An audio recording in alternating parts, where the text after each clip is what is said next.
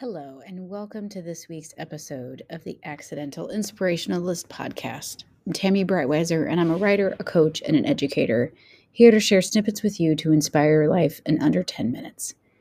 Thanks for joining me. Let's get started. Thank you to all my Patreon supporters. I couldn't do this work and support my mission without you.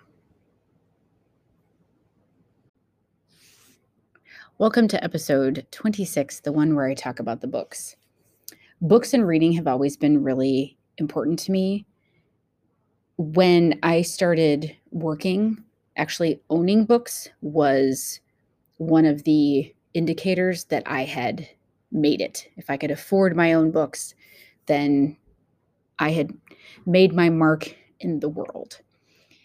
When I first moved to Wisconsin, the day of the interview, I actually went to the library first to see what it looked like. And I figured that this was a good indicator as to whether I would fit here or not. The library is definitely my third place. It is the place I go for comfort. It's the place I go for information. It's the place that I go when things are wreaking havoc in my life. A few years ago, when I had something major happen in my life, I read. That's all I did. I moved into a new apartment. None of the lamps were plugged in, but the bookcases were set up and the books were in there. And I had looked up the Booker Prize, and I went to the library and all the books were on the shelves. And I was so mad because I was like, these books are so amazing. Why are they on the shelves? So I have a very close relationship with reading. So of course, it's no surprise that the reading is very important to the writing. As a teacher, the reading and the writing process are very connected. I teach them very intertwined. If you are a better writer, you are a better reader. And if you're a better reader, then you're a better writer. I believe this and teach it to every student that I work with, from pre-K all the way up through adult. So this week, I wanted to share with you the books that I'm excited about and how they came to be on my radar. So the first book I picked up this week is called The All-Night Sun. It's a novel by Diane Zinna, Zinna. And I was very excited to find this book because it is about a writing teacher. It's about a friendship between two women, and a lot of the book is set in Sweden. And so that was enough for me. I listened to an interview on the DIY MFA podcast with this author, and she was talking about how she put some of her weirder writing assignments in the context of the book. So I cannot wait to get to that. Another book I just ordered and received in the mail yesterday was The Office of Historical Corrections by Danielle Evans.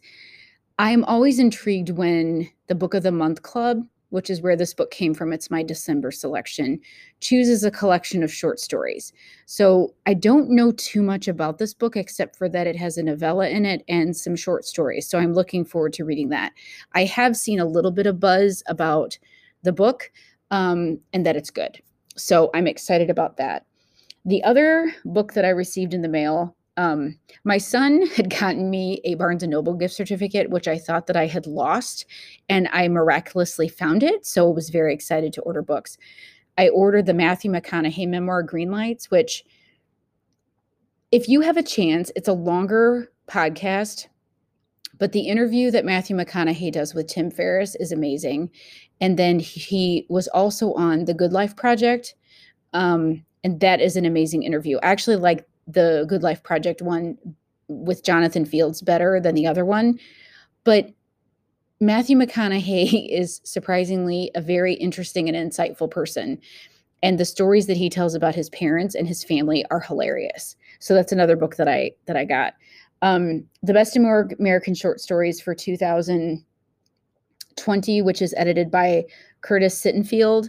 I had gotten that from the library and liked it so much that I ordered a copy of my own so I can mark it up. One of the things that I do to become a better writer is I read short stories and then I look at why they worked.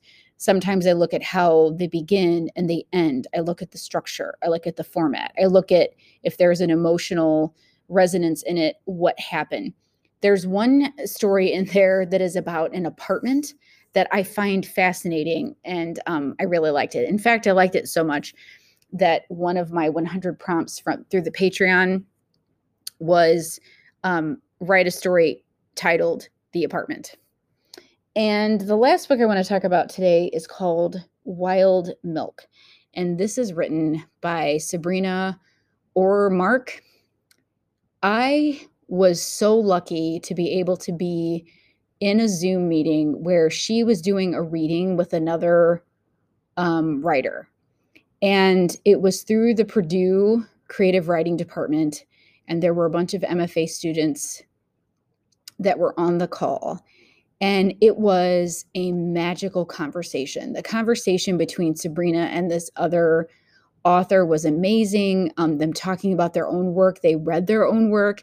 To hear a writer read their own work and the inflection in their voice and how they present the material is very interesting. It's a whole different experience than you reading it on your own.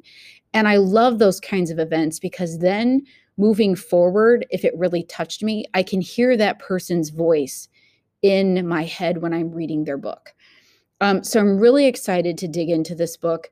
Sabrina writes a monthly column for the Paris Review, and she is very influenced by fairy tales. In fact, you might have heard some buzz.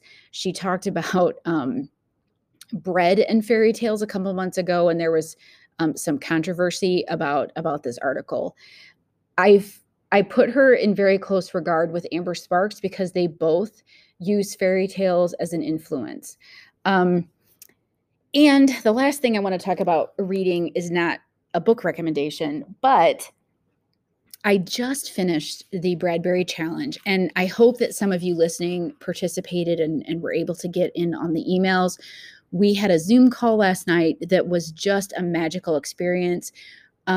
So thank you to Lena and to Sherry and to Jamie for joining me for that.